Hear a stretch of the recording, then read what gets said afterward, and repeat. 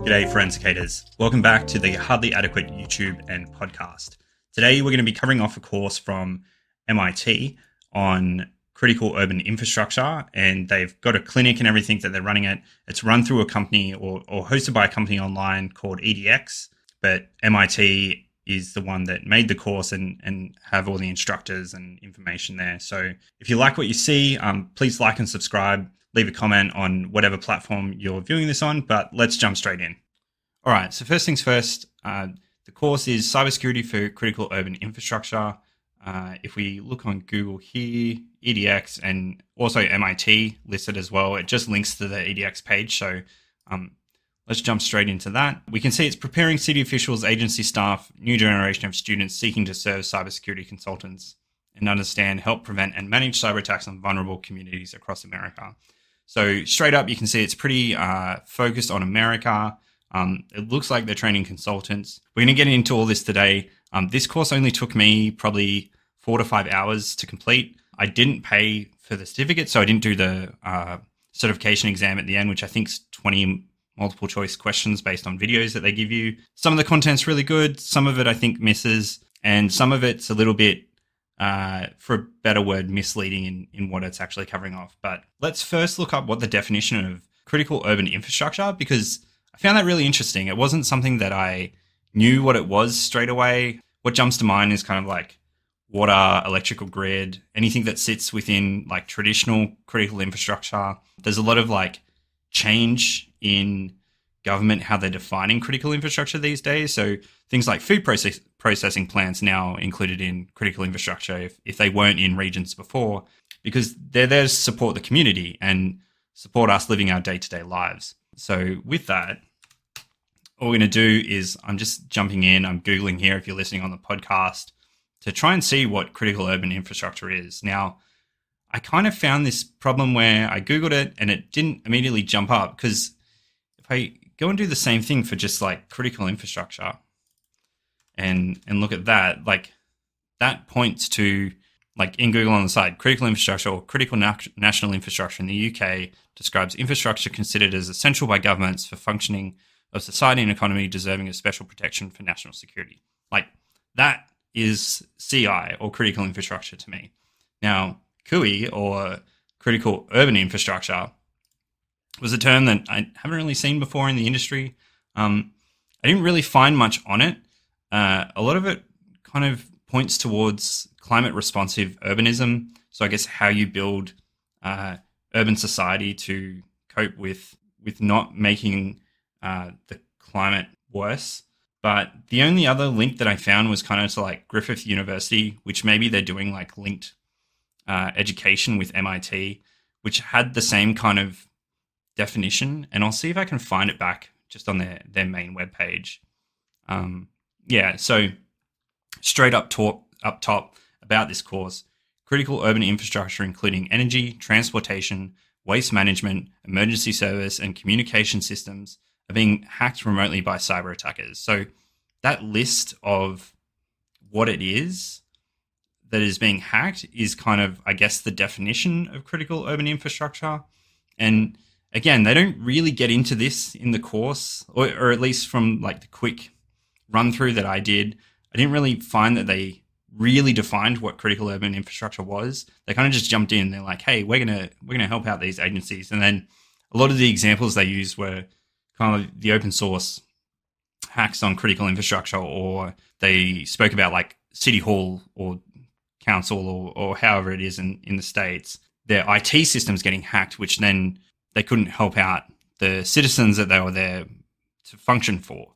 So I guess critical urban infrastructure for me, and basically for what the scope of the course is IT systems, which we use for communication and transmission of data and storage and everything in those critical services that we use in our day-to-day life. So that does include energy, transportation, police and fire service and ambulance and hospitals and the communication systems and everything. But it's very specifically IT. It's not ICS OT, which in energy and waste management and communication systems, you do have ICS and OT. And that's like a separate thing to think about and you can't really apply the same principles that you would in an incident response to ICS/OT that you can to IT. And this course doesn't touch on that at all, and it doesn't differentiate it either, which I think is potentially a downfall, not up front, like differentiating that, because if you're responding to a city hall that only has IT systems, great, cool. Like you can apply all the things you've learned on this course. But if you're going to a small energy grid provider, they do have OT and ICS, and you can't apply the same thing, and it might look bad that you don't understand the difference of that. So I guess that's just a forewarning straight up front with what's this. What we're going to look at now is the modules. So I don't have something to show on the screen here, but from the course, so it's got 4 modules and then it does an assessment. So module 1 is understanding the problem, describing the scope of the cybersecurity problem, identify different lines of cyber attacks, outline the federal government's response to cyber attacks. So again, very US focused. Define the cyber attackers and their objectives. The MIT module 2, so the MIT Cybersecurity Clinic's initial communications with client agencies. Now it's kind of jumping straight into the students that are working with the MIT clinic and how they're interacting. And it's very soft skills consultant based focus for the course, which is great. And I'll get into that. But it's outlined the MIT Cybersecurity Clinic and its mission, define a vulnerability assessment. I don't agree with the wording on vulnerability assessment, but each to their own. Identify initial questions to ask the agency and how to analyze the answers. Here, they kind of just give you the questionnaires that the clinic's going to use. Very stock standard in terms of other frameworks that are around, and we'll jump into the frameworks at the end as well. Module 3, on-site assessment of cybersecurity vulnerabilities. This is great. Like, they're doing on-site assessments with their clients to do this. There's some concern around, I guess, the skill level of the students that they're going to send. I don't understand where this course sits amongst other courses that the students are doing. If there's more courses around this that is going to help students better contextualize and understand cybersecurity risks, great. If this was like, hey, you can do this one-off course, join the clinic and you're good to go, I'd be a little bit concerned if they were sending someone on site with that. But it's basically described how to collect information on site from the vulnerability assessment. So based on the questionnaire that they filled out, explained how to conduct on-site interviews. So again, targeting those soft skills. Module 4, preparing a cybersecurity vulnerability assessment. So this is the report that they're going to generate at the end. Outline how to prepare it, describe the areas to be covered in the assessment, prepare for concerns by the agency that they may have about the assessment, and identify standards of care. And I'll jump into the standards of care at the end. But again, this last module is very like soft skill focused on how do you interact with someone or how do you interact with an organization. Again, really beneficial. And I think this course does a great job at kind of showing it in the videos and being so short. So let's go back to this course as a whole. It sits in the GRC realm, which is governance risk compliance. It's considered non-technical, but depending which kind of organization you're dealing with, having a technical background could help with that organization. Again, like I'm focusing in on that energy sector, they may have compliance and actual standards that they need to adhere to rather than just a mayoral compliance standard that maybe not so enforced as some of those other standards. What's actually covered in this course is IT and cultural change. So like I said, it doesn't focus on any of that ICS OT side of things. It's just IT and the cultural change. Ransomware is the prime focus, although it does admit that ransomware is not the only cyber attack that can happen. And it covers off on the soft skills that are core to professional services or consultancy. Now, this is one of the better courses and better teachings that I've seen that show students how to use their soft skills. Because what they do is they go through videos, they say, here's the scope of what we're doing in this section, which maybe you need to get more information for the questionnaire because the customer hasn't or the client hasn't filled out the questionnaire or the questions.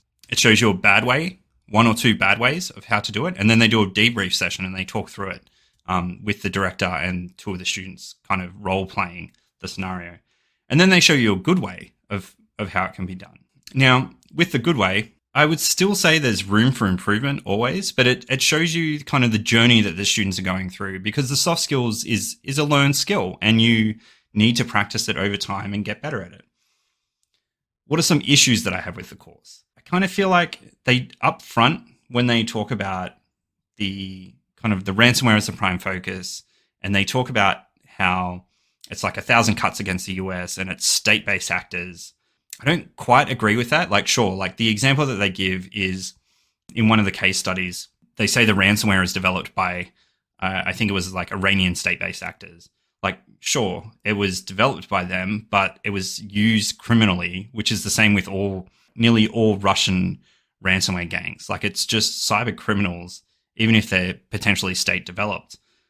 I think there needs to be a delineation there between state actors and state developed, because state actors have different actions on objectives than cyber criminals do, or state built tools that cyber criminals are using. Now, this is because cyber criminals are generally financially motivated, whereas state-based actors are there for deny, disrupt, destroy. They may be also there just to collect information on the company. They're trying to perform reconnaissance. They're using it as a stepping stone for something else potentially. The case studies themselves are somewhat misrepresented based on today's knowledge. So I feel like some of the case studies they use, there's been information come out since, and that information that's come out since has kind of shown a different light on what actually happened at the time, and that hasn't been reflected in how they're presenting the case studies in this course. Yeah, and again, it seems like they may allude to some of the researchers may have more information on the topic, and again, like I can't comment specifically because I don't have first-hand knowledge of any of this. But based on open source reporting and what happened, and my professional opinion is that it seems a bit misrepresented with some of the information that's there. What is good?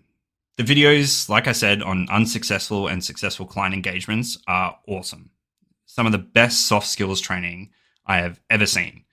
It highlights the NIST framework for those that are unfamiliar. So NIST framework is a non-regulatory framework built by NIST. If you don't know NIST, they do some awesome work. They don't really touch on any other frameworks, which is a bit of a shame, but I guess they're trying to keep it brief. It's entry-level upskilling, both helping people and local cities and councils, because there's still, I guess, like a shortage of skills, and especially for that small to medium enterprise, because they may not have the budget to kind of spend time with these big consultancies. Like even the company I'm part of, like we provide a free resource, but to spend time with us as consultants, like, is quite a lot of money. So that's kind of hard. The mission itself aligns with the mission that we have and that we all have in cybersecurity, is that we want to help. Like, we want to be there to help local organizations, those that don't have enough budget or skills or time even to kind of invest in exploring what their threat profile is like.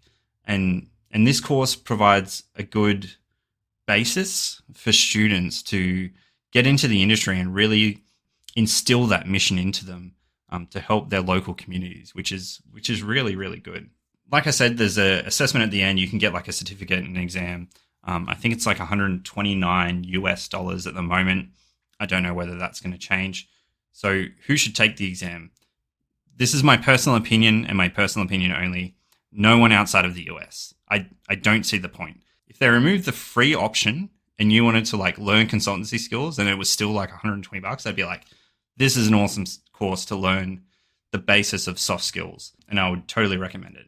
But if it's still free, I don't think anyone outside the US. Really, you should only get the certification if you want to work at the clinic, and that's a requirement for you to work there. If you do want to take it, I'd say wait till the end of the course, because I got offered a $20 discount at the end where it was like, only pay $109 and you can get this. Or if you want to support EDX. So that was one of the things that they said on the website, is that you can support EDX by paying for the certification. Now, I don't know what is involved with that. I'm assuming it's like you're paying to help with hosting costs. I know that EDX does have some people on their staff that teach courses like this kind of thing. So it seems like a pretty big platform. Like, it's over here in Australia. It's probably massive in the US, I'm assuming. But research that for yourself if you want to take the cert. While it's free, jump on it now. What are my other thoughts? So the US is huge, and there isn't a single body for cybersecurity. In the course, they list, I think, like 16 different organizations that all have like different jurisdictions, from like the FBI to Homeland Security to, just like everyone. And in general, they're there to catch the bad people or do the forensics. They're not there to help you do the preparation in the first place. So I can see why MIT has come out with this and why they're training up students to do this kind of thing, because it's the more people we have to combat, especially with America is a big target for cybersecurity, just purely, I'd say, because of their GDP and their standing in the world. So MIT's job in doing this course is awesome. Like in Australia, you've got the Australian Cybersecurity Centre, and there's also state government cybersecurity bodies that kind of fill this role that I guess MIT is trying to provide for all different councils and governments that are in the US. So, but again, like I think this is a size problem for the US just because they're so much bigger in terms of number of people and number of different organizations that need this help.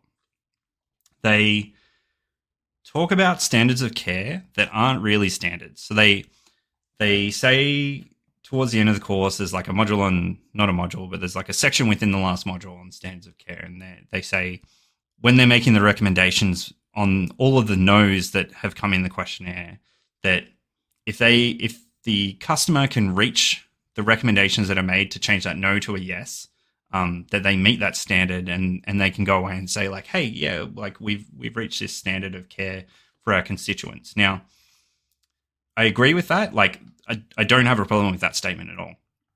I agree with that in terms of maybe like local councils and stuff. But again, like if this course is to cover all critical urban infrastructure, like considering things like water and electric grid, they have compliance standards and they have frameworks that those compliance standards are backed by. So potentially you coming in and doing this, and this would be like these organizations have to reach out to the clinic. So it wouldn't be the clinic going to engage them. If those are like, I doubt you would see those organizations reaching out being like, hey, we need your help. Or if they do, they're going to try and want to put it to their own standard because they have to comply with that. So I don't know the fix to this. Like they could still do it and then try and map it themselves.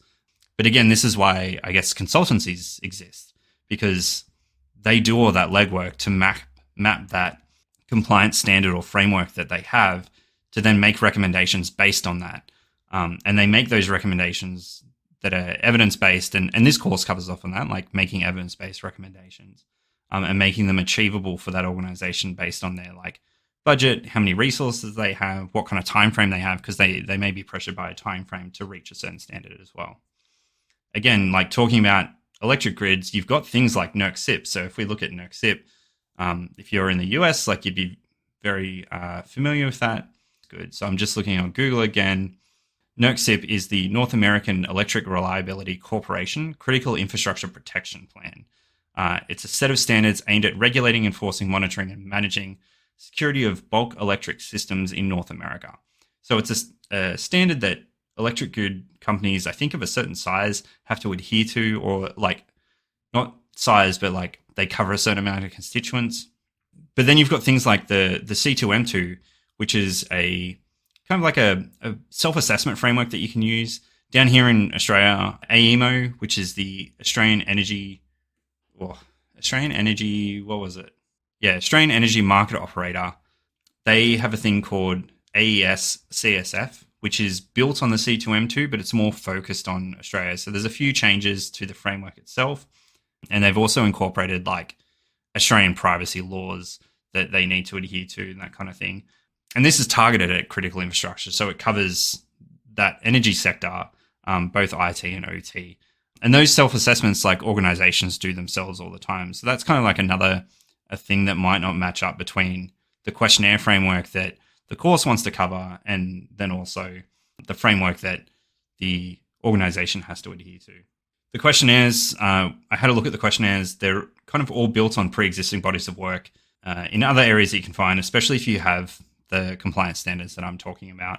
If you're a small to medium enterprise in critical infrastructure, then you've also got things like OT Cert that can provide resources like this. Like a lot of the questions are kind of like, do you have asset inventory?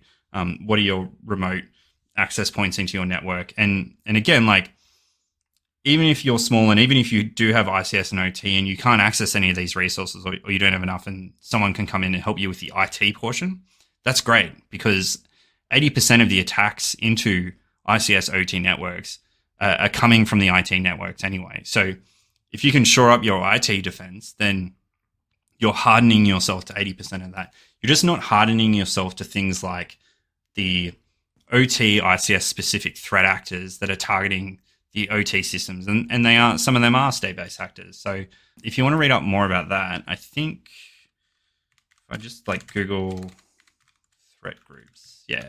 So if you Google like Dragos threat groups, Dragos is probably like the most comprehensive of this, but there's other companies that do this, like Mandiant, which is now part of Google Cloud. They like have put out a recent report about malware that they found from an ICS specific threat.